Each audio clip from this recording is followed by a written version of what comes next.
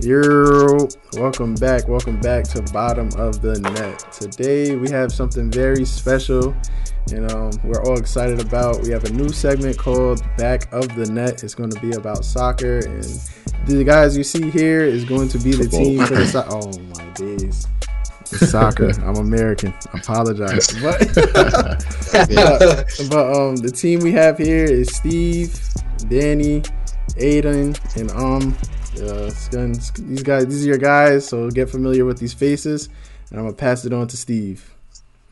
Alright, so I made sure to choose a team that kind of gets all people, all ages. So you got myself, born in America, Portuguese family, so we're super into soccer. Danny is my little brother, pretty much same background, but he's getting a younger audience. We got my boy Aiden. He's out in Trinidad representing. And then we got my boy who's out in the UK. So really quick, we're going to be talking about the World Cup. And I just want to give a quick little intro, brief overview type of thing about the rules of the World Cup, because I know some people might not know how you get into the World Cup, because there's only 32 teams that get into the World Cup. Obviously, there's a lot more than 32 countries in the world. So there's a whole process that happens in between that.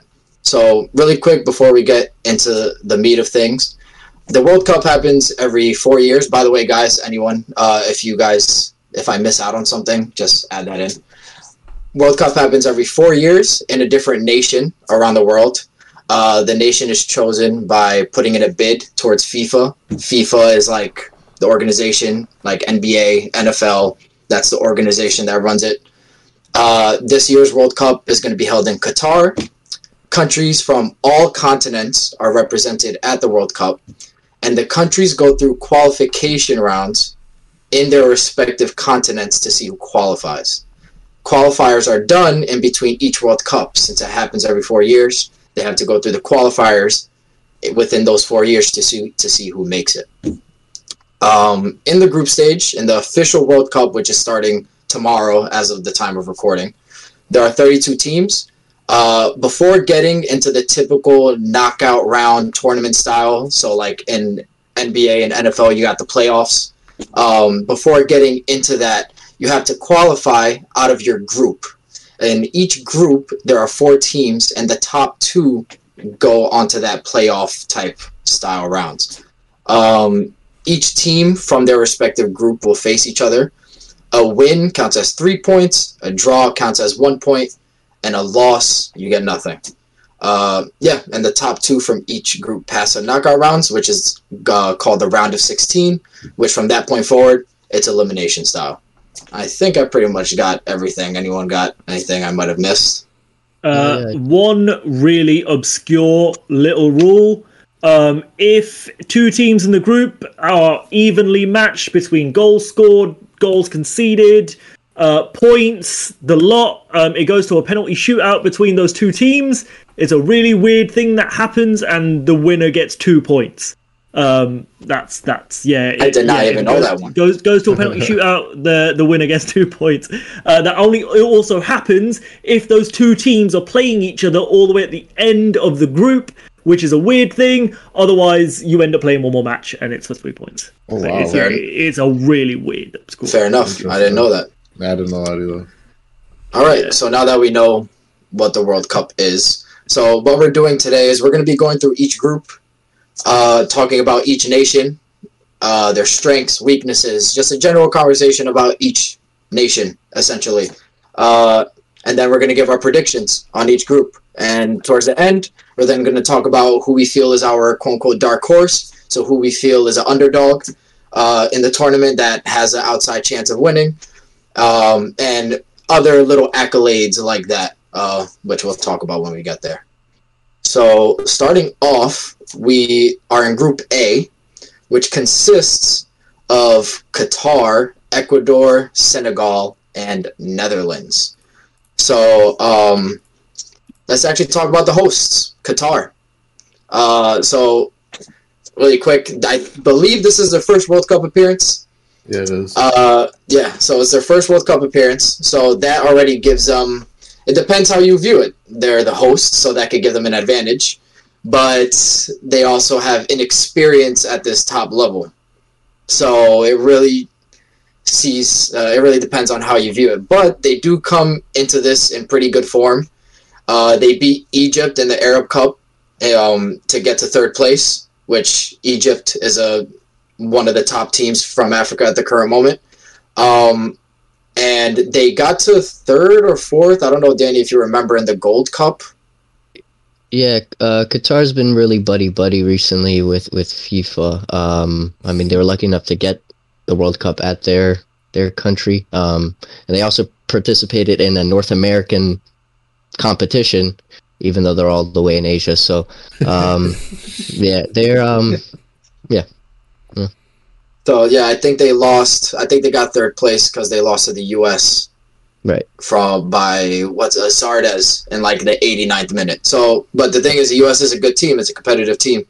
So obviously they can keep up for the most part. Obviously they still have some disadvantages, but they could keep up. You got anything?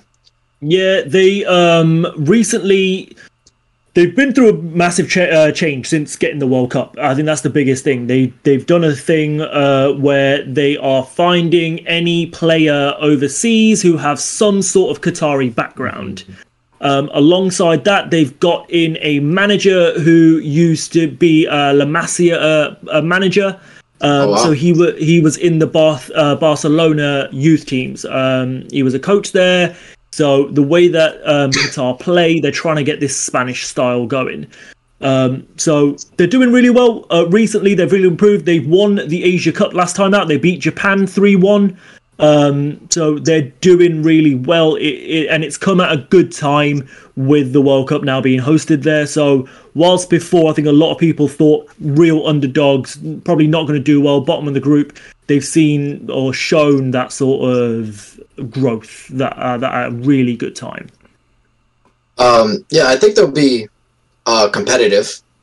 I personally don't think they're making it out the group, which we'll talk about that when we get to the predictions, but they will be competitive. I don't think people are going to sleep on them as much as they originally thought. They do have some players like this guy, Akram Afif, who is one of their, if not their key player, or their striker, Ali, who is prolific for them at the international level. Which, one big thing that people forget a lot of the time is international level and club level. And when we're talking about clubs, guys, it's like, think about for NBA and NFL people, think about, you have your respective teams. So you got people that play for the Lakers, you got people that play for the Suns, but they could get called up at the Olympics, for example, to play for the U.S. national team. So that's when we talk about club level, we're talking about their actual like team that they get paid for, blah, blah. And then you got the international level. So club level and international level are completely different. There are teams that you might see a bunch of mediocre on the field, but at international level, they are insane and they play great. So Qatar, for me, is definitely one of those players that I feel like no player necessarily stands out like crazy, but they definitely, as a unit, yeah. I think we saw this. A good example of this was actually Trinidad and Tobago, Aiden's team, back in 2006. Absolutely nobody thought they would qualify. Yeah. They qualified and then did actually quite well. So yeah. Fuck Peter. Peter. All right, so let's move on to real quick. Ecuador. Real quick. With Qatar, do you think, with them facing a backlash of hosting it, with everything's going on, do you think that would like show to the team? Like, would that bring them down, bring the morale down for them? Right. So I wasn't sure if I should have mentioned that, or if we could like just kept it like football. It. So yeah. So I don't know. I feel like a lot of the other teams are gonna want them to do bad. I feel like people are gonna want them out. And that could help them. That could give them motivation. I think having the World Cup in your country is always going to help. But I think there's a lot of negative looks towards them, or at least the country. Maybe not so much the national team, but I know people can get rowdy when it comes to the World Cup. So I just hope people are at least respectful when they're there. Yeah.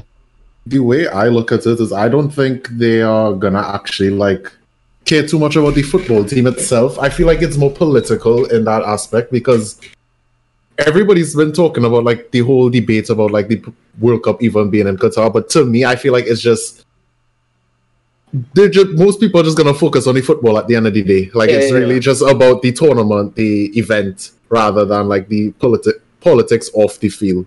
So I really don't think he'll face the national team itself. Like I feel like they'll be fine. They'll play to probably the best of their ability, regardless.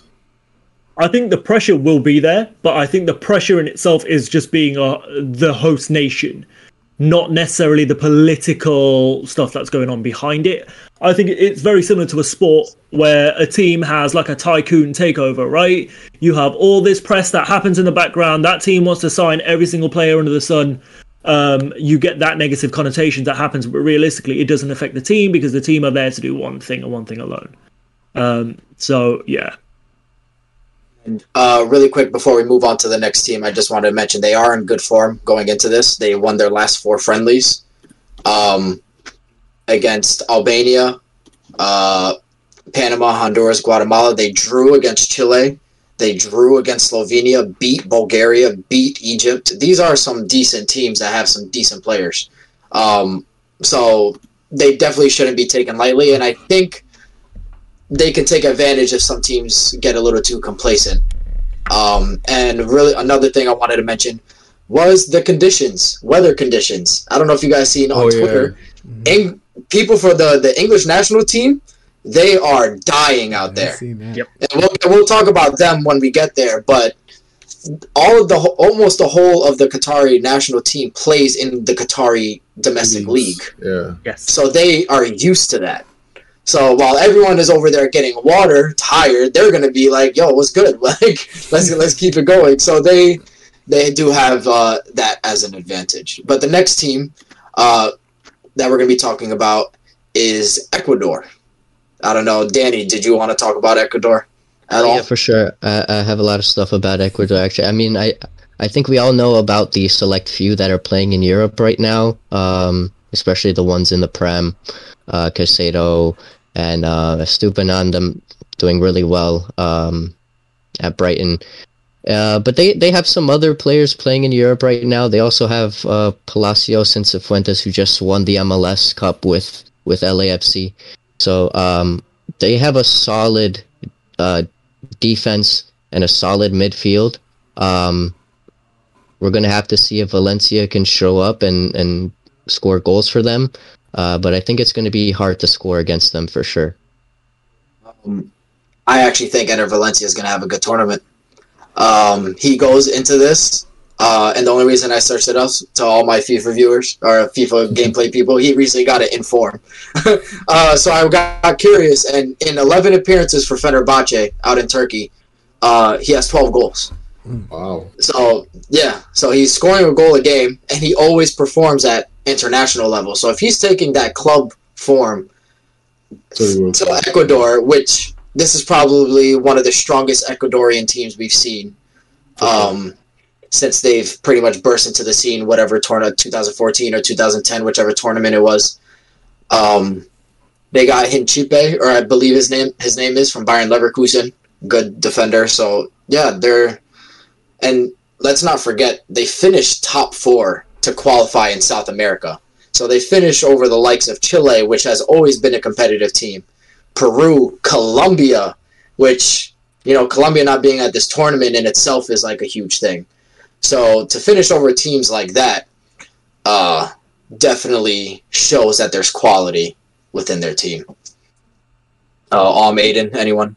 Yeah, I think they've got a really good balance of young players and old players. So Eder Valencia, for those that don't really know about him, played in the Premier League a couple of years ago. When I say a couple of years, I mean about 10. He's 33 now. He's one of these players that sort of fell off the radar, and then as you're looking through it, you're like, he still exists. Yeah. Like, he's still a guy. So yeah, like Steven said, he's someone who's in really good form as well. They've got some really good young players like Caicedo that was mentioned earlier, playing for Brighton, sort of almost came out of nowhere. Really good purchase by them. So really good mix of youth and age, and I think that shows in how they play as well. So they've got what we call like a variable press. You get some teams that like to push onto the teams like really quickly, really fast. These aren't one of them, and they're quite a direct team, so you won't see like these short, intricate passes. You'll see them play quite long, and I think that's because of the team that they have. They've got some good pace and some really good young midfielders that can vary it up. So they're a team to watch out for. Yeah, and they have a lot of players in Europe. Let's also Plata, who plays out in La Liga, one of their wingers as well. That's another one. So these are, again, which I think we're going to see a lot more, and has been a lot more common recently, is that a lot of these countries, when we get to the U.S., Danny will talk about that as well. There's a lot of these obscure countries that are getting a lot of talent out in Europe now. And for those of you that don't know, Europe is probably the best place to play football or to play soccer. The leagues over there are just so much more competitive compared to the MLS. Even though the MLS is growing, over there it's just still miles better. One concern that I do have for Ecuador is that they've been, even though they do have the capability of scoring, they have been goal shy recently. They haven't scored in their last 3 friendlies, and then they only beat Cape Verde. Sorry, that's like a Portuguese thing. But they only beat them 1-0. So, like, that's not, Cape Verde aren't really the best of teams. So, if they do bring that form into this tournament, then they'll struggle. But yeah, I think we're going to move on to Senegal next. And Aiden, I don't know, do you want to just introduce Senegal, talk about it a little bit? Senegal, they are a good team. They have a lot of players out in Europe right now, all over the place. They have the likes of Ismail Sarr playing for Watford in the second division, just got relegated, of England. You also have players like Idrissa Gana Gueye, very prolific, been around for a while, good central defender. And you have like the big boys at the back, Edouard Mendy, Kalidou Koulibaly playing for Chelsea right now. Those are probably like their main players because they're literally just insane right now, in great form, and are probably going to be like the main people for the team, you know? Yeah. Unfortunately, Mane is injured. Sadio Mane. That's probably their biggest player ever to come out of there. He plays for Bayern Munich, is having an insane season for Bayern Munich. Bayern Munich is one of the top 5 teams right now in Europe. So that's definitely going to be a big miss for them. There was a lot of talk about if he would be fit in time.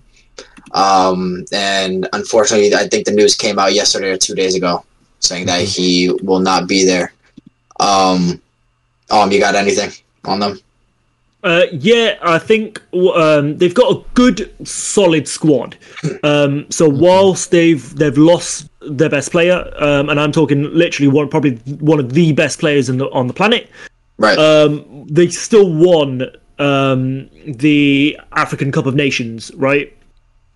Or the African Cup. So there's still a very, very good squad by beating Egypt in the final, I believe it was, if I'm remembering correctly. Yeah. But they've got, again, really good players like was mentioned previously. They've got Edouard Mendy in goal. Again, another player who plays for Chelsea. That's essentially like, I don't know, like LA Lakers. I want to say Chelsea are like buying really good players constantly. Yeah. That's how I see it being from the UK.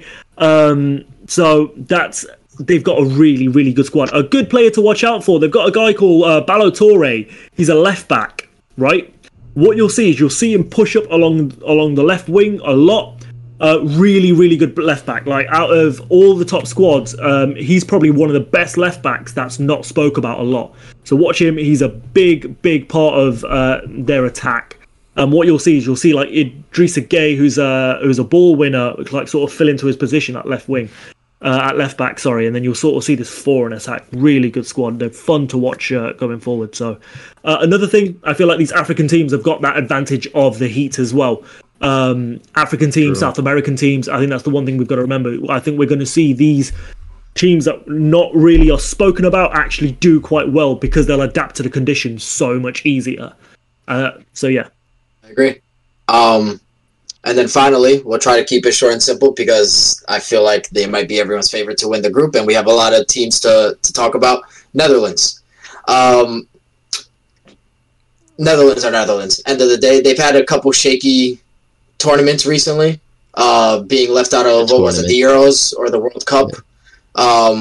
They had a huge transition period, but Van Gaal is back as their manager, which I did not know, which explains their recent form. They have a lot of young guys coming through the ranks now, mixed with a bit of experience. Gakpo, that everyone's talking about, everyone wants. He plays for PSV out of Netherlands, but every big team in Europe wants him. He has 26 goal contributions in 18 appearances. That's nuts. That is absolutely from the wing. He's not even a striker. That is nuts. That's like Ronaldo, Messi type numbers. This, like, obviously it's the Eredivisie, so we can't use that, but that's the type of numbers he's pushing. But he performs at national level from what I've seen as well. And it's weird because I was paying attention. He kind of plays as like a cam in their system. I don't know if Van Gaal is going to play that type of system at the World Cup, but he plays behind the two strikers. He doesn't play out on the wing because Van Gaal prefers, I'm pretty sure it's like a 5-back variation. So he keeps Gakpo as that cam, and he plays he plays really well. Anyone want some quick thoughts? Just quick, I've watched a couple of their last games very quickly. So the way Gakpo, he's one of my players to watch for this team. I know it's a little bit early, but I'm going to throw it out there right now. But one of the things he does, so they play a 3-back, three centre-backs. They've got a player who plays for Man City and Liverpool, two of the best teams on the planet, in Ake and Van Dijk as well, two really, really good centre-backs. But what you'll see Gakpo do, this is one of the really nice things. So he'll start off in strike with Memphis Depay. And what you'll see is Gakpo sort of drop back, and then you'll see they've got a winger called Bergwijn who plays for, I don't know if he still plays for Tottenham. He might have left. No, Ajax. Yeah, Ajax. He plays for Ajax now, yeah. And what you'll see Bergwijn just sort of come into that second sort of striker role with Gakpo. Really, really good attacking lineup. So, yeah, good team to watch if you're interested in a fun game of football. They're a good team to watch. Or soccer, I should say soccer. How do we talk about Netherlands without mentioning Frankie de Jong? Frankie de Jong, yeah. He's been in a lot better form. As you can see, I'm a Barca fan, so I can speak about this confidently. But he had a rough start to the season, wasn't starting games consistently because Xavi chose Gavi over him, which at the time made sense. Like, I don't discredit it, but coming down recently because of the drop-off of Busquets reaching like the end of his career, he's been picking back up form, and I think if he carries that form to the World Cup, which he's been on recently, he'll be insane. Because he's been so good, like, at just ball carrying, picking up the ball in those half spaces and just pushing up the field, distributing it to the wingers or the strikers. It's just so good. He's so good. What I'm noticing is that in Group A, every team there has a solid defense. And I'm wondering if it's going to be entertaining. I'm hoping it's not going to be stalemate games, but I'm looking at Senegal. It's going to be hard to score against them. Ecuador, a lot of the key players we mentioned are defenders or midfielders who can defend. Netherlands, they have the best defender in the world. So I'm hoping that all of these teams can find their attacking players and have them perform, because I feel like we all know that their defense is going to be solid. So, yeah. All right, now really quick, because we got to move on. Who do you think is making it out the group? My pick is Netherlands, top of the group, and I actually have Ecuador second. I don't think Senegal's making it out. After the injury to Sadio Mane. Really? I have a inkling of Ecuador getting through second place. Yeah, how about you guys? Just really quick. I'll say Netherlands, Ecuador, not Ecuador, Senegal. And I feel like Senegal's team is just too stacked. Like, without Mane, like, I feel like it's still a proper team. And like I feel like you could just tell that the team plays as a team rather than like just focus on money. Right. Obviously, it's a big miss, but at the end of the day, I still feel like they'll be fine. Mm. And Danny, you guys pretty much same thing. Agree with either one of ours, or do you think Qatar's making it through, or Netherlands isn't making it through? No, I think it's a split up between Senegal and Ecuador for second. But like I said, all the teams there are going to be good defensively. So it's really about whether the Senegal forwards or Ecuador forwards show up. For me, there's a big boots to fill at Senegal. I don't know. I'm going to go Senegal, though. I think Ecuador is going to make the games entertaining, but I don't know if they'll go through. I think Ecuador will finish bottom of the group. Wow. Okay. Fair. Crazy. I have a feeling that I think with the opening game, Qatar hosting, I think they'll win that first game. I reckon it's going to be a close game. It's going to be 1-0. But it depends. I think if Qatar can get a good win, right, you'll see them play really well against the bigger teams. Where if they lose, they will go into a shell, right? But my top two is going to be Senegal, and it's going to be Netherlands. Netherlands being top. Before we move on, are you done? Sorry. No, go. Yeah. Before we move on, I just want to quickly say that there's been rumors about potential match fixing between Qatar and Ecuador, and people are suggesting that there've been there's 7 million some players on Ecuador to throw the game for them for them to lose 1-0. That's gonna be crazy if that actually happens, because the whole world's just gonna look at that game and be like, something's up if it really happens. Yeah. But I don't. Something tells me that it won't, though. I don't know. I've heard a lot about it, but I don't. Yeah. So Group B again. We got to get through these because there's a lot of groups. There is England, Iran, USA, Wales. England. I know it makes sense to start with but I'm actually going to have Aiden talk about England. Which is very valid, because England were my team for the Euro 2020 last year. England have a very interesting. They have a very good squad. That's what I want to start with. They obviously one of the home of football, people like to call it. Very young squad, a lot of upcoming players. I feel like the core group that they have right now is like a group that is the best thing you could wish for in a national team, where everyone is growing at the same time, and they're just all gonna develop into a solid squad once they keep it up. Made it to the final of the Euros. My thing with England, though, I don't like their coach, Gareth Southgate. I feel like the style of play, I feel like he's just wasted so much potential. Like, you have players like Foden, Rashford, Saka, Sterling. Those are players that you want to just be using to attack, and it's just so defensive minded. I don't know. That's just my opinion, though. But I do expect them to do well. So yeah. What's it called? Harry Kane does go into this in good form. I think he. We were talking about this before. I believe he's second top goal scorer in the Premier League right now, with 12 goals and 15 appearances. And then Aiden did mention Foden, Saka. We got these young, tricky youngsters that they can play anywhere along the pitch. You'll see them often interchange, I feel like, because they can so often. Maybe Saka might stay on the right a little more, but you'll see Foden tend to go to the middle and then go out wide. You'll see him floating around, which will mess around with them. And they're unbeaten in qualifiers to qualify for the World Cup. They were unbeaten. But there's just that inconsistency of England at major tournaments, and their current form have been a little shaky. As the English representative, I think shaky is an understatement. Drew and lost against two teams in Hungary and Poland that we really should have beat. England's issue. Okay, so let's get this straight up, right? If you guys are watching the World Cup for the first time and you think, let's watch England, right? Premier League's there. England's a really good team to watch. Don't do it. Right? You're making a mistake. Let me just say this right now.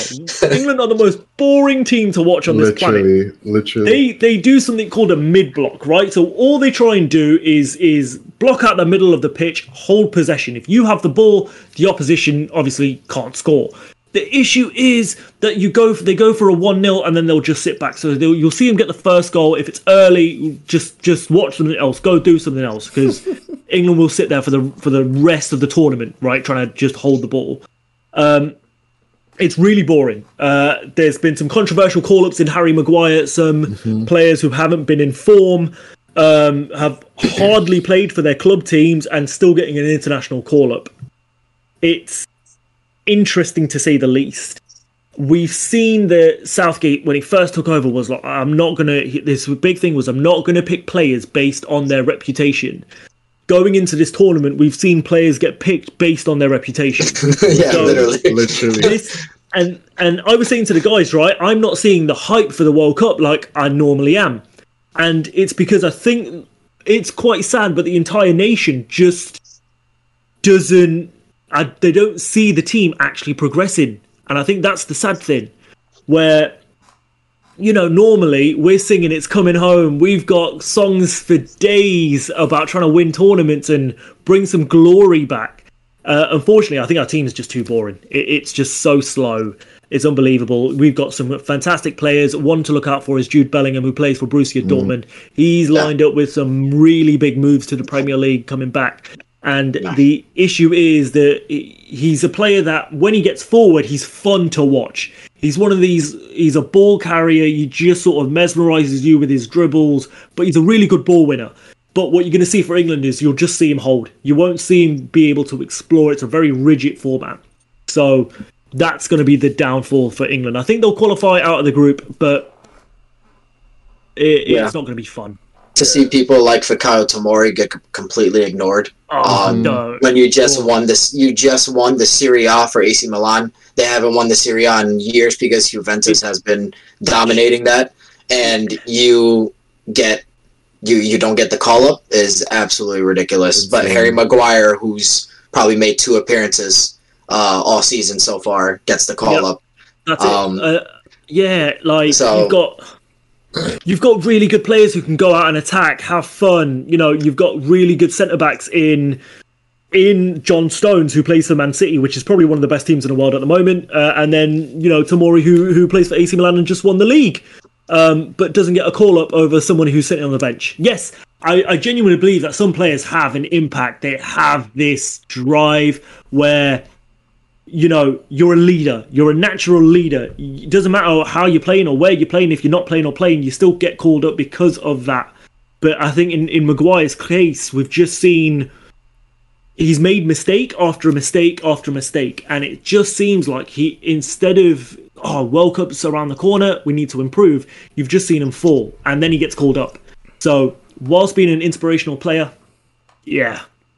All right, so can't understand it. Yeah, we do got to pick up the pace a little bit. Wait, so one more thing though. Hold on, one more thing. Their best player is Jack Grealish. All right, continue. I'm gonna leave that. 100 mil flop, but that's besides the point. 100 mil flop. Anyway, so moving on really quick because we do have to pick up the pace. So USA, Danny, let me hear it. Let's leave this to Danny. US is a big one. I think a lot of eyes are on the US right now. It's a golden youth era. But to be honest, it's not what we need for our squad. I feel like we have the youth, but I think we need core players who are experienced. So what Berhalter's doing is he wants to play a team that plays from the back. We saw that against all the games against Mexico, which we won, and it's worked. But then calls up our defenders that do not usually play the ball at the back for their club, like Zimmerman playing at Nashville. He's a great defender. When there's John Anthony Brooks, given he's been iffy, but he has European experience and plays at a team currently that plays from the back, and is comfortable with passing the ball in the back.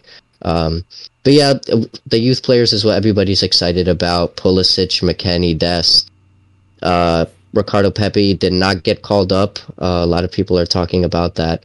But yeah, the youth squad is what everybody's excited about, the young, hungry team. But whether or not they can perform at the World Cup, I don't know.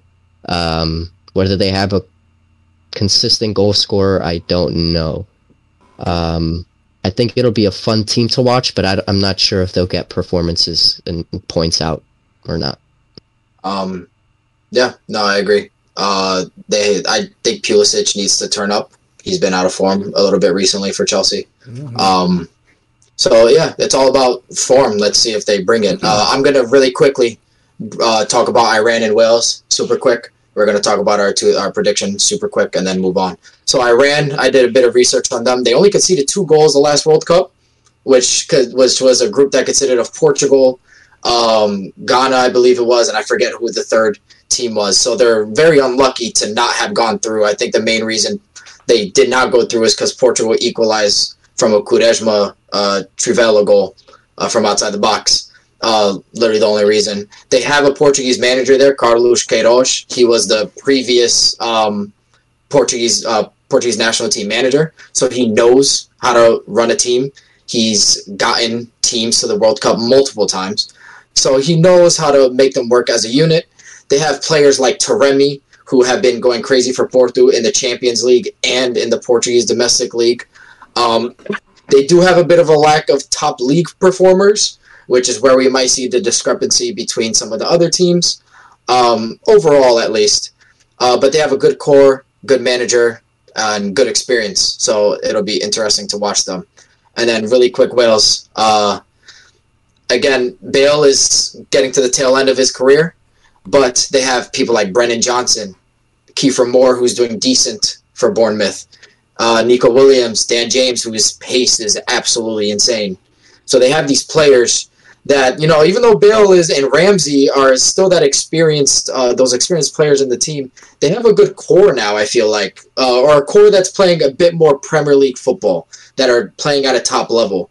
Whether they're going to be able to play together as a unit or not, we'll see. But they do put everything on the line. Bale, at the end of the day, we saw with the MLS final, he hasn't been performing, but he's still that player that makes magic and makes something out of nothing.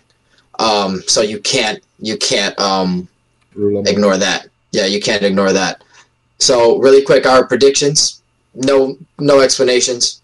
For me, I have England and Iran going through. I got England and Wales. England and Wales. Interesting. How about you guys? Really quick, no explanation. Just send it. England, America. Okay. Danny. England, USA. And USA, Wales. Wow. Interesting. Okay. Very interesting. Nice, you're bugging. Wow, interesting. You said no explanation. Yeah, no explanation. Because All right.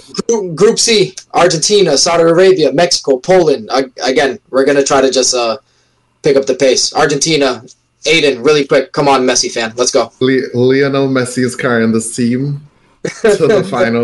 They're gonna win. But I'll just quickly say, Argentina's always been a team that has struggled as a core, and recently you see that with the Copa America, their recent Copa America win, and how they've been playing. They have been undefeated for, I can't remember how long it is, but they're basically on a run right now, and I don't see that stopping right now. Messi's in great form. The team is playing like a team. Their coach you could see that they have an objective, and the players are achieving what he wants. Like, it's honestly probably like the most entertaining national side right now for me personally that I would say like to watch. Like, if you want to watch a game and enjoy it, watch Argentina, because it's gonna be fun. But the GOAT is there. This is his tournament. This is all he's ever talked about wanting, and I feel like he's on a mission this year. And if there's any chance that they're gonna make it, it's gonna be this year. And they have a good core of players. They really do. And they won the Copa America 2021. This is Messi's last hurrah at the international level, I feel like. So let's see how that goes. Poland, I'm going to talk about Poland really quick. They had a good qualification. They beat Ukraine in the playoffs, I believe it was. So through qualification, some teams go through a playoff round because there's just so many teams. So they beat Ukraine in playoffs, and they have Lewandowski, who's best striker in the world, if not, or at least has been for the last 5-6 years. Holland is he's chasing him, but Lewandowski is 30-something, 33 to 35. Oh, and Benzema, yeah. I mean, you're fair enough. But Poland have Zielinski playing for Napoli, who are top of Serie A. And they have a youngster called Zaluski, which I've been seeing everywhere, which is a young player to look out for. They have a solid core. They're energetic. But what I did find out is that they have a new head coach who's still trying to figure out a system for them, which could work or it could go terribly wrong, I feel like. Saudi Arabia, how are you feeling? Good team. They're one of they've got the advantage that they are almost a host nation in the sense that they are neighbors of Qatar. They understand the football. They're going to play. They've put a lot of money into their leagues since the new sheikh took over a couple of years ago. There's been a lot of reform in Saudi, and you've seen that in the sports as well as the politics internal in the country. They've really progressed. So good team, and I think they'll actually do quite well. And Danny, Mexico. Yeah, I think Mexico are in a dry phase right now. They haven't won anything throughout the COVID area from 2019 to now. No tournament wins, which is crazy for them because they have been the consistent kings of North America. So, a dry period for them. But one thing I can say is that they're still in the World Cup, and every time they go to the World Cup, they always perform better than usual. And I don't know what it is about the World Cup, but every time they're there, they put on a show. So I feel like they'll put on a show. But whether or not they'll go far, I'm not sure. I doubt it. But they'll be a fun team to watch at the very least. They always have the passion. So really quick before we give our predictions, they have been struggling with injuries. Oh my gosh, what is his name? Jesus Corona out. And a couple of others. I think Jimenez might be injured. So there's a couple people that are injured. And I've watched them recently, and there's just like a lack of flair with them. They just, again, maybe in the World Cup they'll turn up. I believe they've made it to the round of 16 each of the last 5 or 4 World Cups they've been in. So they get out the group stage every single time. So, again, we might see a turn in form. Who knows? I have Argentina and Poland making it out, though. Same. And how about you, Argentina, Mexico. Just a very, very, very quick thing. We've got to also remember that the next host nations are going to be North America, which is Mexico, the US, and also Canada. I think you're going to see these 3 teams actually do quite well purely because they're going to be the next host nations. Fair enough. All right, Group D. France, Australia, Denmark, and Tunisia. I'm gonna start off. Actually, you can start off with Denmark really quick. Oh my god, what a team! Really, really weird, right? They've got some fantastic players in there. They've got Damsgaard. They've got some young, fun players. They're one of these teams, right? They're one of these nations that won't do well, right? But they've got Christian Eriksen, who had a heart attack on the pitch and came back to play football. Like, if this nation doesn't do well because of this, it's the end. That's it. We're done. Like, he's one of these, to see a player literally die, right, and come back, get released from a top team, have a chance with a smaller team, and then end up playing top-tier football again with Manchester United. He's one of these players that is just going to spur the team on. They've also got Kasper Schmeichel, who used to be my team, Leicester City, used to be our goalkeeper, absolute leader on the pitch. They've got some really good defenders, really good midfielders, and half-decent strikers. So expect Denmark to do well. And I'm going to run through this group pretty quick because pretty much it's pretty straightforward, guys. I hope that's okay. Really quick, also with Denmark, they beat France the last 2 times they've played each other, by the way. Yep. So that's huge. They have a solid core. Højbjerg is in form for Spurs, even though Spurs aren't really, they're a bit inconsistent. Højbjerg has been playing amazing. And they're always like a dark horse, I feel like. But I feel like that pressure might get to them just a tiny bit. but we'll see. We have France. There's no introduction needed. Former World Cup winners. You got Mbappe. There's a lot of injuries going on at that club, but it's France at the end of the day. They do have a young midfield coming in. Pogba and Conte are out, so I do think there's going to be some youngsters, Camavinga, Tchouaméni coming in, and to be honest, I think they're going to do pretty well. Overall, though, they did have a Poor Nations League, and like I said, they lost to Denmark, who's in their group their last 2 times of meeting, which was pretty recent. It wasn't that long ago. Tunisia. This is another World Cup for them. They have a couple people playing out in the Bundesliga. They have a youngster, which I didn't even know he switched to the Tunisian national team. He was French before, Hannibal, who was from Man United's ranks. He's now got called up for the Tunisian national team. So they have a good unit. They're creative. Overall ability, we'll see. Just because they don't have a lot of players playing at top levels. As far as the Big Five go, when I talk about the Big Five, by the way, guys, it's England, Germany, Spain, France. What am I missing? England, Spain, Germany, Italy. France, Italy. Those are the top 5 leagues. They don't have a lot of people playing in those leagues. And again, we have Australia, who barely made it in. Australia, who are basically FC Scotland. Literally, almost their entire starting lineup either is Scottish or plays in Scotland. Yeah. So, yeah. I didn't even know that. Actually, there's a guy I know personally who I used to play COD with, Ali Sutar. His cousin plays. One of them plays for Scotland, and the other one actually plays for Australia. Oh, wow, the Sutar guys, yeah. Wow. Yes. Interesting. And then I have Denmark finishing top of the group, actually. And I have France second.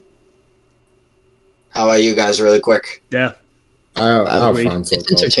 It's interchangeable, but it's France, Denmark going to the next round for sure, right? Yeah. I think this is one of the most easiest groups to call. Yeah, for sure. Bobby Cosry's gonna Cruyff turn on the France defense and score a last minute winner, I'm sure. And now we have Group E. We're probably going to speed through this one so we could talk about the last couple of groups a little more in depth, guys. So we have Spain, Costa Rica, Germany, and Japan. Aiden, talk about Spain real quick. I was waiting.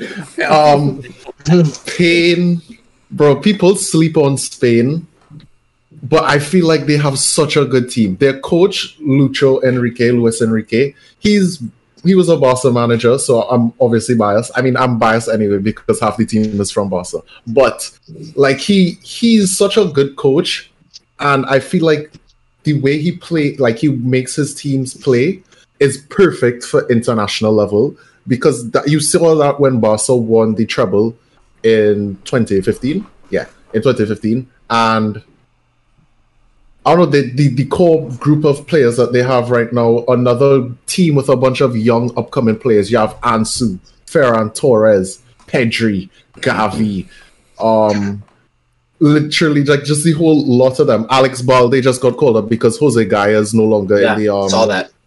in the squad. Like I really think that Spain are gonna go far this World Cup. They had a good Euro last year. If it wasn't for, like, I don't know, they were just missing, like, that oomph. And I feel like with Ansu coming back now into the team, he's going to be... Go on. One quick fact, Spain are the only team to win a World Cup outside of Europe. Oh, the only European team to win a World Cup outside of Europe, that was in 2010. So maybe expect good things because of the way they play. Mm-hmm. Yeah, but yeah, to sum it up, Spain are a good team. They're going to win. They're going to go far. Pedri and Gavi were my main people to look at. Gavi just won, what was it? What's the Golden Boy? Golden Boy. Every year they choose the best youth player in the world. Gavi got chosen. He's only 17 or 18, and he's playing for the Spanish national team at the World Cup. That is absolutely insane. Yeah. So I still think that they're missing a true, consistent, out-and-out striker. But I do think they're going to do pretty well. Germany, I'm going to talk about them really quick. I'm biased. I hate the German national team. They beat Portugal every single time, and I hate it. But they are a good team. At the end of the day, they're going through a transition period. They lost a lot of their golden era boys that from between 2006 to 2014 were like running the show. 2018, we saw them struggling a little bit. Excuse me. So they do have youngster Musiala in the squad though. They do have a couple of young bucks, but they don't have. They have players that are playing at top leagues: Sane, Gnabry, Musiala, all at Bayern. But I feel like something's missing from them, and I don't know what it is. They're going in with a bit of inconsistency as of lately. I feel like the manager also doesn't know who to choose for the national team sometimes. He's been choosing a lot of random people here and there. He's been testing it on the Nations League. Nations League, I know they take it serious, but they also take it as a chance to give young players minutes and test out different systems, etc. But yeah, and then we have Japan. Danny, you want to talk about Japan really quick? Sure. Japan's always a fun team. Everybody wants Japan to do well, and they're having a little era of youngsters coming out, a lot of which are in the Bundesliga. But yeah, I want them to do well. It's a scary group with Germany and Spain, so I'm not sure they'll get out. But I think everybody wants Japan to do well. Kamada probably being their key player. But yeah, they're gonna bring a lot of fun, and I think it'll be an entertaining team to watch if that's what you want to see. If you want to see entertainment, you watch a Japan game for sure. Yeah, they have Kamada, Minamino, Kubo. They have a bunch of players that play in Europe, which they usually typically do. And they have Tomiyasu, who plays for Arsenal, Alm's team, who's been pretty decent. I don't know if I think Ben White's been starting, right, at right back. Yeah, but Tomiyasu has been playing left back instead. Oh, okay. Wonderful. Really, really good. There you go. And then I'm going to talk about Costa Rica really quick because I want to talk about these last two groups, which are pretty interesting groups. Or no, sorry, we have last three, but one of them we're going to go in a little more detail about. Then we have Costa Rica. They have a decent string of results. They beat New Zealand to get here, but New Zealand isn't really, they have some players that play at top level, but they're kind of like whatever. I believe they beat them 1-0. Not to disrespect anyone from New Zealand, but you just know your national team is not all that. If we're being quite honest. They are always a surprise at the World Cup. They do have a lot of their old guys. Joel Campbell, who used to play for Arsenal. Borges, who was there. Danny, is Castellanos from Costa Rica? Or am I Brian Ruiz is Brian the big Ruiz. One. Keylor Navas is still there. Keylor Navas. Waston is still there, who played for Vancouver Whitecaps. He was always a solid center back. One name I do want to mention, though, is Juison Bennett. He's playing at Sunderland right now, and he's 18 years old. He got a call up for Costa Rica. Very weird to see a Costa Rican playing in the second division of England. So if he gets game time, I want to see him, make a name for himself and get eyes on him because he's 18 years old. And yeah, so if there's any chance for him to get some spotlight on him individually, this is his time, but I don't think as Costa Rica as a team is going to perform well. I think I think Spain finishes top. I feel like Germany finishes second. Agreed. Anyone? Okay, Danny, how about you? Agreed. What I want is Spain and Japan. What I think is Spain, Germany, and all. I agree, but Costa Rica always do really well at the World Cup. They've got an upset in them. Consistently throughout the previous ones. And Japan also are one of these teams that they have really good work rate, and sometimes they can outwork their opposition. Japan. Do you know what? It's really just very, very quickly. Every single World Cup that we've been in previously, right? When Japan play, Stephen and I and Danny, we are constantly keeping an eye on them because they've always had a Japanese player play for Leicester, so we've always had a little bit of an interest. And Brian Oviedo for Costa Rica plays for Real Salt Lake as well, so another MLS player for you guys if you want to keep an eye on. So now we're getting to some bigger groups here. We're also going to try to just roll through it though. Group F, Belgium, Canada, Morocco, and Croatia. One of my Aiden, favorite groups. you want to talk about Croatia at all? Croatia. I'll talk about Croatia if you want. Yeah, go ahead. Yeah. Key player Modric, of course. It might be his last tournament. Most likely going to be his last tournament. Yeah. One key player that they've always had a consistent reliance in all the other international tournaments is Mandzukic, but he's not there anymore. So what they need to do is fill his role. I was looking at their recent performances, and it's been on and off. They've all been really low-scoring games, and a lot of the goals have been from midfielders or just like people substituted. There's no consistent goal scorer, which isn't necessarily a bad thing, but they don't have anybody to fill that Mandzukic role, or they do, but they have to make sure that they get that out of them. I'm just going to add to that at the moment. There's a striker called Kramaric who used to play for Leicester, didn't work out for him, but now plays for Hoffenheim. He is putting up the same numbers Lewandowski normally would in the Bundesliga this season. Wow. He has been amazing. I'm pretty sure in roughly about the same amount of time that they've both been playing in the Bundesliga, Kramaric is the third top goal scorer, like Lewandowski being number one. So, right. Good player to watch out for. We got Belgium, who still have... I know Aiden loves De Bruyne. Yeah. That's his guy. De Bruyne is probably, personally, to me, probably top 3 best footballers at the moment. Like, he's insane. Mm-hmm. The passes that he can pick are absolutely disgusting. Like, and it's consistent. It's not a one-off. They have, I don't know, is Lukaku fit? I forgot to check that out. Does anyone know if Lukaku fit? He has an injury mark on him on FootMob. I think he's good to go, though. He's got a knock for the first game, but he'll basically be fit for the second and third. Okay. So he should be fit for the knockout. And they have a good bunch all over the pitch, attacking, midfield, defense. Yeah, they have a good bunch. International Leicester City will, I think, do well. Yeah. Yeah, literally. we have 3 of the players that start playing for my team. So, Wout Faes, who has been outstanding, by the way. But I think he'll be on the bench, Wout Faes, because they've got some old centre backs that they like to use. But yeah, okay. Siri has found something as well. But yeah, no, really good team. Really good. I'm so excited. Canada, first World Cup. Yeah, I know. I'll let you talk about them a little bit. Yeah, first World Cup since 1986. They have a bit of a golden generation, though. Just like USA, they have a lot of players starting to move from the MLS or from Canada, going to Europe. Alphonso Davies obviously being the standout player. We have Buchanan and Larin out at Club Brugge. Buchanan being the younger of the two. Eustáquio, which is a Portuguese Canadian, but he chose to represent Canada because he probably wasn't going to get into the Portuguese national team mold.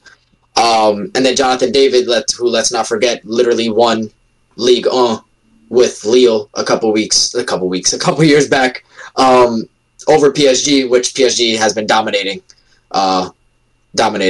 And then really quick, Dan, I'm going to let you talk about Canada. I'm just going to talk about Morocco really quick. Then you got Morocco. Good team overall.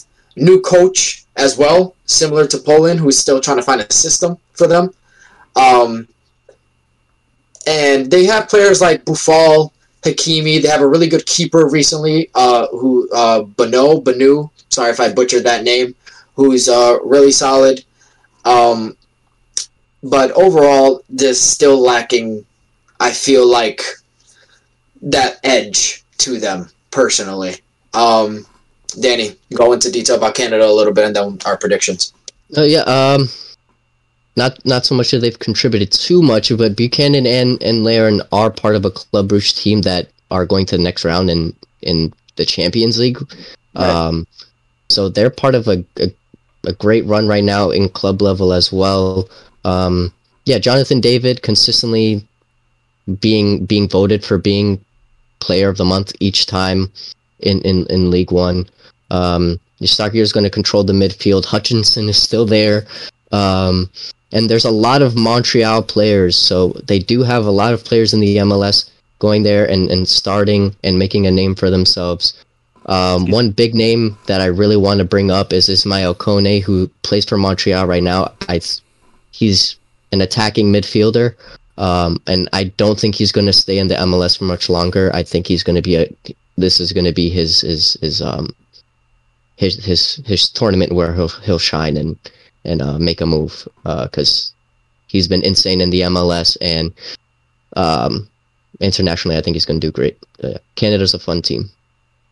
Really quick, just so the viewers know, we're getting through this just because there's a lot of teams. Once the group stage is done and we have the knockout rounds, we'll be able to go a lot more in depth and take a little more time on some of these teams as well, just so you know. But we do have to just give a brief overview on all of them. Honestly, I know Canada have a lot of momentum at the moment, but I don't see them edging over Croatia, Belgium to get out of this group. I don't know if anyone disagrees with that. Yeah, I think Morocco have a shout, but yeah. Yeah, Morocco, again, any team that's at this World Cup, they're there for a reason. You know what I'm saying? When I say that teams lack a certain pedigree, I don't even mean to disrespect them in any sort of way. But when you compare Morocco's team to Croatia or Belgium's team, there's just such a large gap in quality, I feel like. I don't think you can compare to Belgium. I think you can compare to Croatia. Really? I genuinely think you can. Yeah. Roman Saiz, really, really good player. Boufal, again, Premier League players. You've got Hakimi, you've got Ziyech. You've got players I forgot about him. who literally can just pull a team along. So, yeah. And they've got players around them that support the way they play. So, yeah. All right. Final two groups. Brazil, Serbia, Switzerland, Cameroon. Brazil, they are an insane team right now. All over the pitch. Vinicius Jr., Neymar, Paqueta. They still have Thiago Silva in there. They have Marquinhos. Like, their team is absolutely insane, and I feel like Brazil's morale is insanely high going into this tournament. You see the dances? High. I know you see the dances. Is ridiculous. Yeah. Their chemistry is ridiculous. I believe, if I am not wrong, that they finished top of their qualification group. It was either them or Argentina. I might be wrong. But they're just going in with good form. Injuries haven't really hit them. They have a lot of their top players. Neymar being one of the staple boys within the last couple of years. So insane form right now. If he's back to his old ways, like prime boss of Neymar's, that's what he's looking like right now. Their team is dirty. Yeah, it is. Yeah. The team's just dirty. It's so good. It's a cheat code. Yeah. There's no single weak player in that team. Yeah, it's kind of scary. I'm not gonna lie. This is probably the most balanced Brazilian team we've seen in a very long time.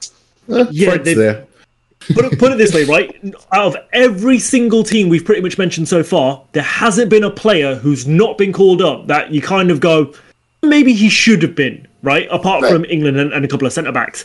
But Brazil have countless players who you're looking at going, oh, he could have been called up in every position. So, really good team. Talk about Switzerland. I know they got your boy Granit Xhaka over there. What a player he's been this season. Yeah, he's been insane. Honestly, he was, on his way out, absolutely insane. Switzerland are one of these teams that they have a good squad. They're a team that play well together.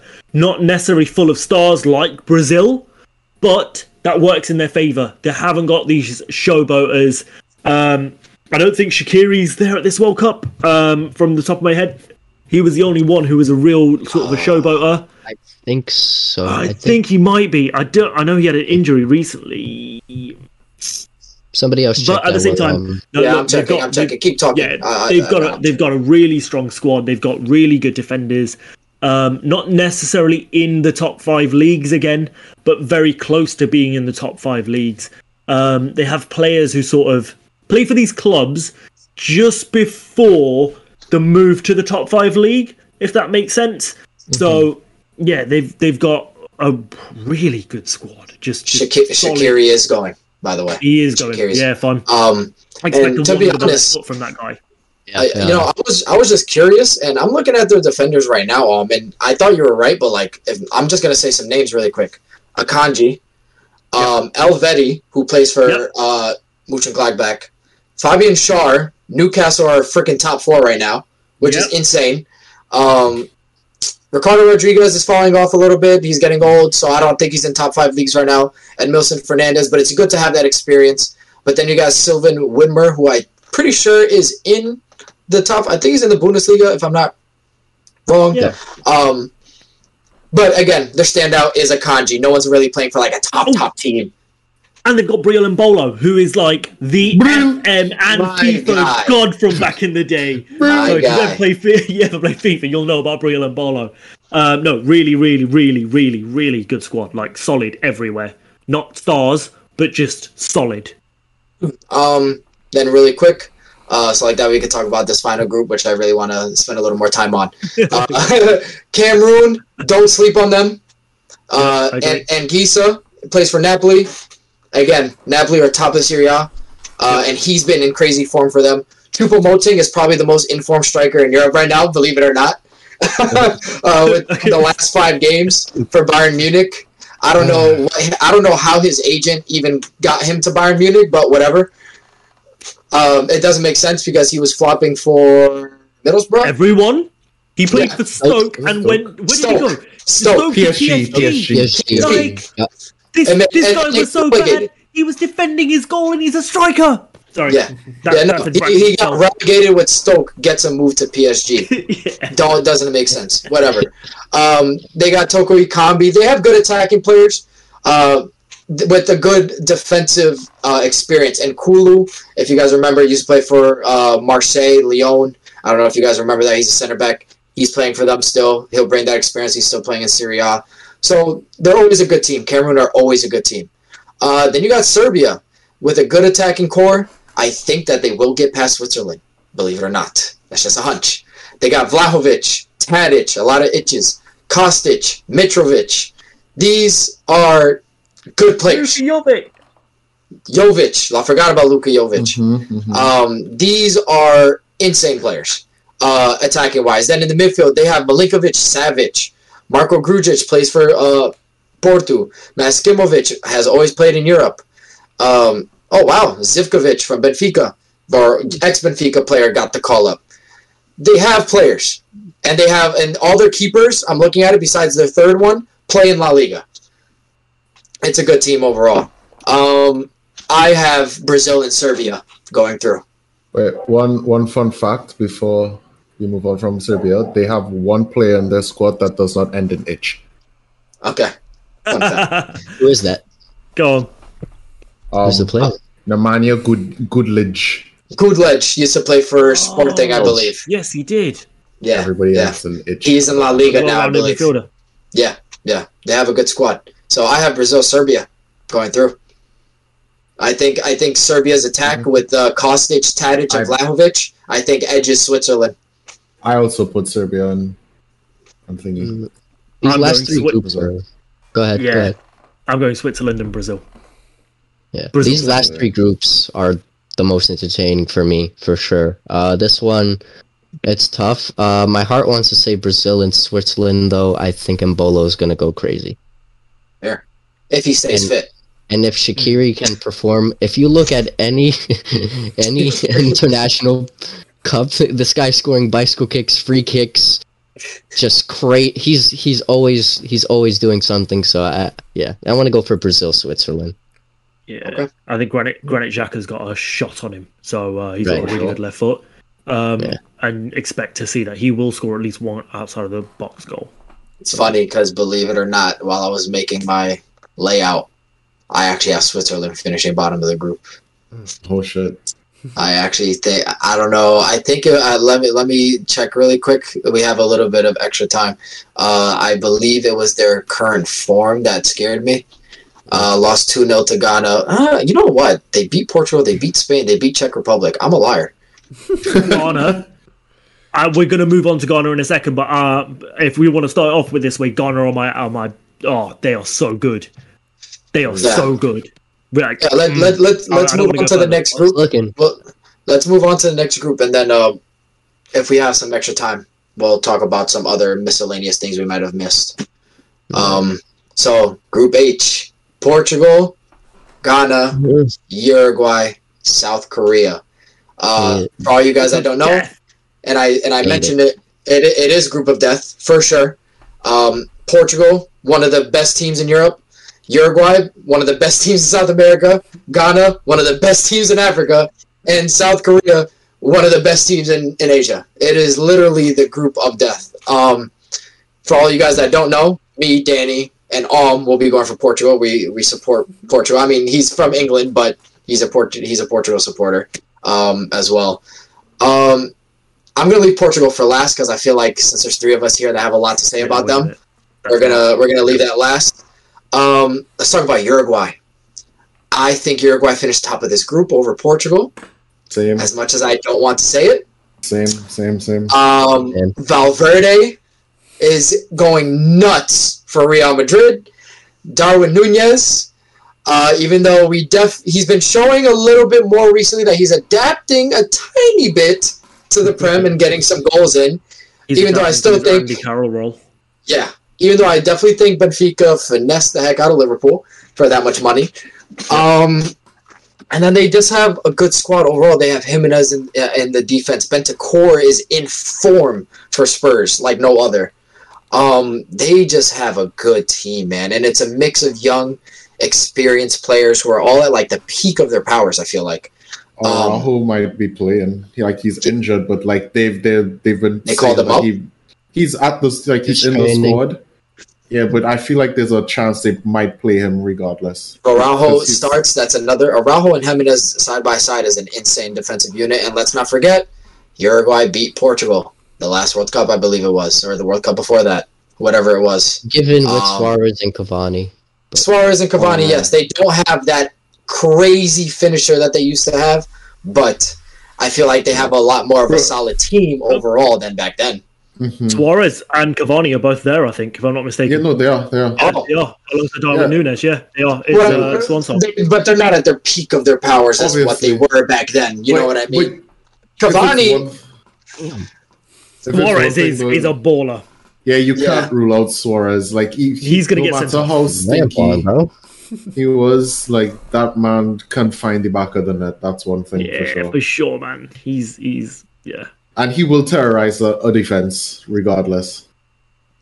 I can't wait to talk about Portugal, though. Yeah. Now we're gonna go off. You wanted to talk about Ghana really quick. Yeah, man. What a squad! Like, if you look at the actual individual players within their team, they've got some really, really good ones. Also, the last time this happened was the Xhaka brothers. I believe it's the Xhaka brothers. But Inaki Williams, who will play for Ghana after never getting called up to the Spain squad, and the Spanish squad, who have Nico Williams, two brothers, very different age groups, I'll say that. But it's the first time in the World Cup for quite a while that this is going to happen. But Inaki Williams, very, very good player. Andre Ayew, who is sort of a Premier League player, but they've got Partey, who is one of the main players in the Arsenal midfield. They've got Salisu, who, oh my God, I don't know where this guy came from, but he's been fantastic for Southampton in the Premier League. They've got Baba Rahman, who used to play for Chelsea. Overall, they've just... Oh, and they've got Tariq Lamptey. I was just about to say that. Tariq Lamptey got called up. He didn't choose England. Wow. They did something very similar. So they did something very similar to what Qatar did and try and get players who necessarily aren't from Ghana but have heritage from Ghana, right? So they've done that and got some really, really good players because of it. So Tariq Lamptey, they managed to get him up. They've got Semenyo. Oh my, I could go on for ages, and they've got Amati as well, who plays for Leicester, who's okay. Oh man, like just Thomas Partey.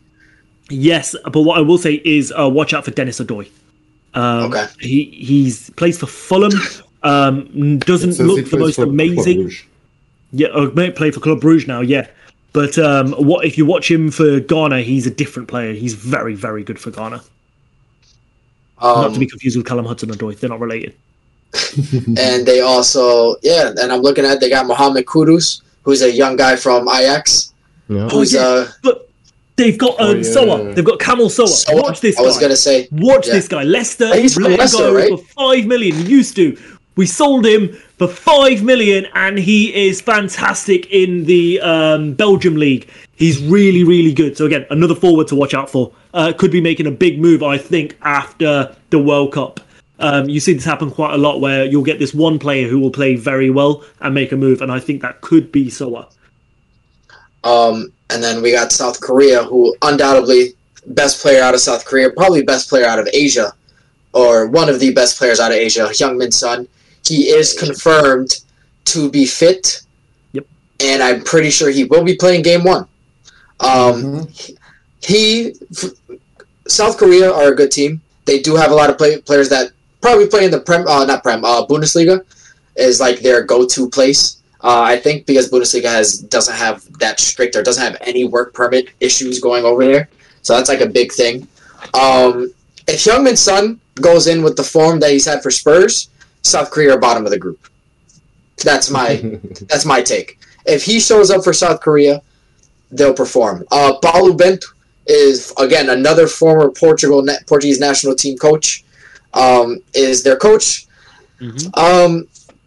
Yeah, they have a solid core squad. A lot of them, which I was surprised to see, because I thought there was going to be a bit more of players from Europe, but he chose a lot of players that play in the K-League out in Korea, which genuinely could benefit them. When you see players coming from the same league a lot, especially from these nations like this, I feel like they always perform, and I feel like South Korea is one of those teams. Yeah, anyone have anything a little extra to say about them before we go on to the main team for us? Shout out to a little Football Manager legend, Lee Kang-in. Really, really good player. However, you might not see him play too much. He's someone that likes to express himself, and South Korea are playing a very rigid style of football at the moment because of the coach. So maybe not see him play, or maybe see him come off the bench a little bit. But shout out to him for being a Football Manager legend. All right. Now, Portugal. Portugal. We have a decent amount of time. Yeah, Aiden. I'm going to start it off really quick. Me and Om actually had a conversation like 2 weeks ago about this. 2 or 3 weeks ago, we were talking about it. We had to cut it short because we were like, let's save this. We need to save this. Man. For Portugal, they have a brilliant squad, first and foremost. Again, I really like the group of players that are being brought in as like this new generation from Portugal. Hot take, I don't like Ronaldo playing for Portugal. Recently, at least. I feel like the team now, the way that this new generation plays doesn't play to the strengths of Ronaldo. Current Ronaldo. He's been a bit out of form. We know all the current controversy with him recently with Man United, the interview that he's done. Steven, yes. Question for you then, right? Okay. So you've done the hosting. It's time for a switch. So how do you personally feel about Ronaldo and that interview currently? How do you think it's going to affect the team? You're gonna make me spin a little controversy here. So, I think it was wrong that he did it now. I do think it was a bit wrong for him to be calling out the coaches like that mid-season, whether it's for him to try and force a move or whatever the case is. But if you watch the interview, he really does. I mean, don't get me wrong, he is being a bit of a crybaby. And again, I started watching football because of Ronaldo. 2006 World Cup, I woke up one day, my whole family was watching the penalty shootout against England. He scored the winning goal. From that point on, it was clipped. It was just soccer from that point on for me. He does mention, though, that like a lot of stuff that he's calling out is the club. Man United are being run terribly compared to clubs around them. Their infrastructure compared to clubs around them, even though it's still a good infrastructure, they haven't changed anything from what he's saying. The thing is, he's not the only one saying it. Roy Keane has been saying it. One of the pundits, Man United legend. One of the Neville brothers, whichever one it is, has been saying it. And he's actually been calling for someone to call the Glazers out. Glazers are the owners of Man United. So, Ronaldo, he's saying what a lot of people have been saying behind the scenes, and have been wanting someone of his stature to speak about. But I do think he should have spoken about that only, instead of just the managers, Ole Gunnar Solskjaer, talking about all these different things, Ragnick when he came in. I feel like this should have been done at the end of the season or when he left Man United, not right now. Maybe he's doing it to push a move. I'm very 50-50. I understand why he's doing it, but there's certain things that of what he said and when he said it that I disagree with. And I do think he's being a big baby, that he's not getting playtime. So, Danny, what do you think? I don't know. I feel like there's always a lot more going on behind closed doors than we know. So when it comes to situations like this, I try not to form a strong opinion because I don't know. But I think some of the stuff that he brought up needed to be brought up, and I'm glad that he did. I think the timing was wrong as well. It's tough because I'm trying to put myself in his shoes, and if I was somebody who was considered the best player in the world, one of the best players in the world, to be sitting on the bench, I'd feel a type of way as well. Knowing what I can offer, whether or not he is supplying that right now, knowing what he can offer, of course he's going to feel some type of way. So whether or not it was the right way to go about it or not, I'm not sure. But I goal scorer for them last year. Bro, I can understand. I'm gonna quickly chime in because it's probably the only thing about the Portugal segments I'll be able to. Yeah, exactly. This is why I brought it up. It's something that everyone can talk about. But I personally think he is being a crybaby. I think, bro, you're 30. What is he? 36, 37? Yeah. Communicate, bro. Like you're a grown ass man. If you're sitting on the bench and you don't like it, talk to the coach. Like, you know. And I watched that entire interview, and I feel like the way he talked about it made it seem like if there was no kind of conversation had between him and Ten Hag, because he was like, how he doesn't think Ten Hag respects him, and he doesn't think like all these things. Bro, just talk to him. Like, just go talk to him. Just, like, figure out something, find a compromise, find out like why you're not being played. He just made it seem like if he's just sat on the bench and like he's not like, you know, being used. And I don't know. To me, I understand he was one of the best players in the world at a point in time. He can still score goals, but you're also a professional. Like, you've been in the game for so long. Like, you know how these things go. You're just not at the top anymore, so you're not going to be the 1-2. Okay. Yeah. Yeah, what do you think, my hot take, he is a genius. He is a marketing god, right? So much pressure going into a World Cup. What has this man done, right? He's got all that pressure on him. He has got all the newspapers talking about him. Everything is on him. And actually not even about Portugal. It's just purely about Ronaldo, right? He couldn't do it after the World Cup. Wouldn't be enough time for clubs to start moving for him. He's done it before, which probably, okay, maybe not a good time for the World Cup, but then the World Cup isn't a good time for the World Cup, if you know what I'm saying. Yeah. So, no, I think he's really clever. I think Ten Hag actually said before even going to United that he actually didn't want Ronaldo there. So I think that's where that lack of communication originally comes from. But looking at him, I see where he's coming from. Zlatan Ibrahimovic, right? He went to the club. As he left, he said Manchester United, they're a really big club with a really small club mentality. Jose Mourinho, his best achievement was finishing second with United, and he was saying that because of behind the scenes. Ralph Rangnick was signed on to be behind the scenes and then left because he saw what it was like and then didn't want to go behind the scenes.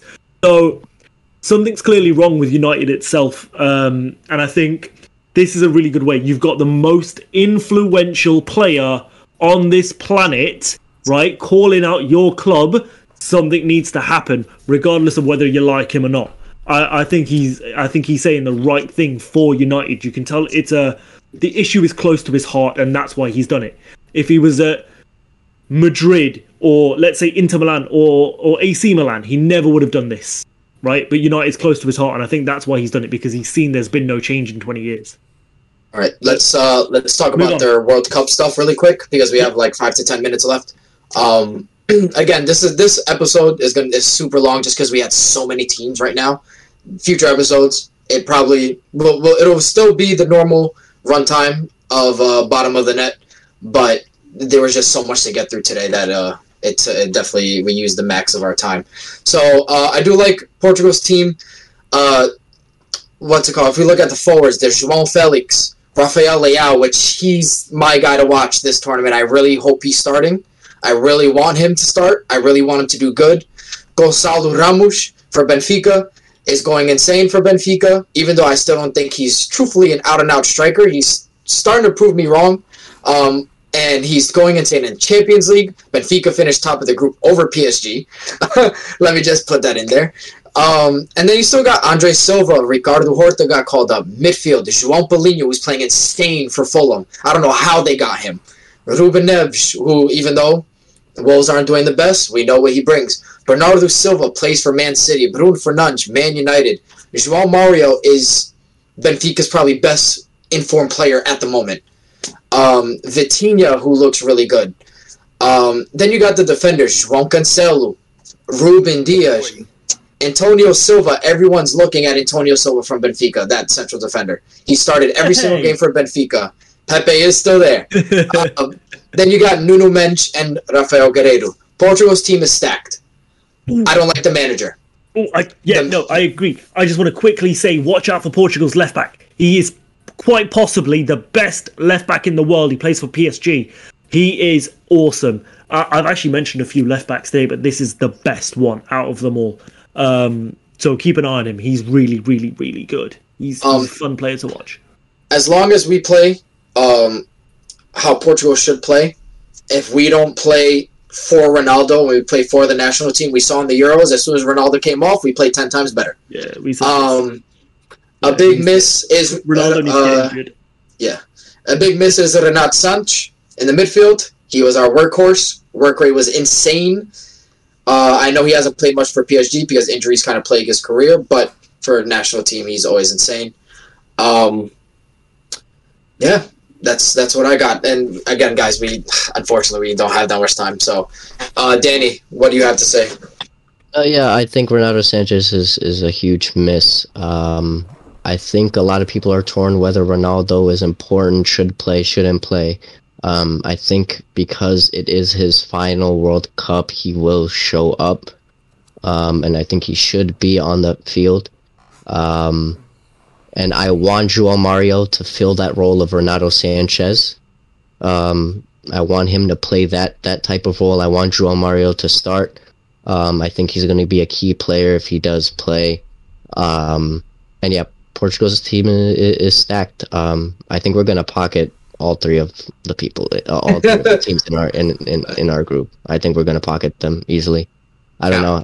I can't see them. I can't see any of the three scoring against us like that. I don't know. I think we'll do well. Can I just say really quick before I go to really quick, it depends on the manager. It depends who his starting 11 is. If he's still choosing Rafael Guerreiro, that's right. If he still chooses Rafael Guerreiro at fucking left back instead of Nuno Mendes, I'm gonna blow my brains out. That's one, okay? And again, he's William Carvalho at Real Betis. He's good at Real, but bro, I'm gonna play Paulinho. Paulinho needs to play. No. This is the thing, right? Steven mentioned about 10 good players and none of them will play because that's Portugal's manager. It's actually very similar to England. I don't think Portugal's problem will necessarily be conceding. It'll be them scoring goals. That's going to be the biggest issue. And they have a fantastic team, so they should be able to. Which is why I want Rafael.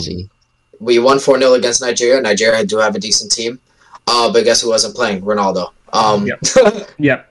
That's so... Really quick, final prediction. We're not going to be able to get to the accolades. I feel like we'll move that into the next session because while the group stage is going, it's kind of awkward to be talking about certain things. So we'll just talk about key moments that are happening in the group stage at that moment in time, plus who we think our dark horse and stuff is. I think we'll just save that for next time because we did use up a lot of time.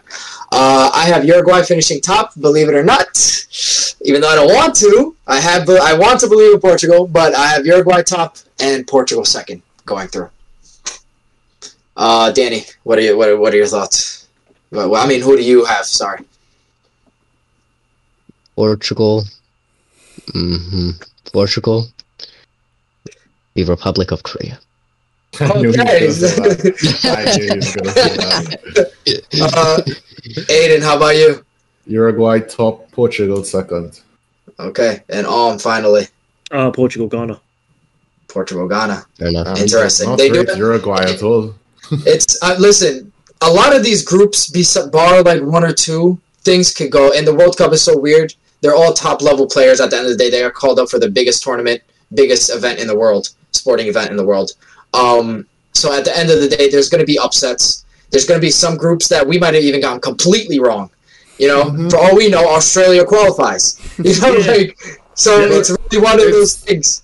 It's actually so silly to like try to predict World Cups like accurately because like it's a knockout tournament. At least it's big. There's so many variables. Like it's You can get 3 draws and progress. yeah. Like I genuinely don't like predicting like tournaments like this because it's just there's too much. There's too much. And I hate being wrong, so I don't like to predict. But for the sake of the podcast, I will predict. Just very quickly, because the next one is going to be the knockouts. I wonder which side, or A or B, is going to be the best to qualify from. I think that's going to be really interesting. Yeah, we'll see. All right, Cam, that's pretty much it, bro. All right, thank you for everyone for tuning in. Get familiar with these faces. These guys did great. So for all your soccer information, you'll be going to these guys. See you next week. Peace.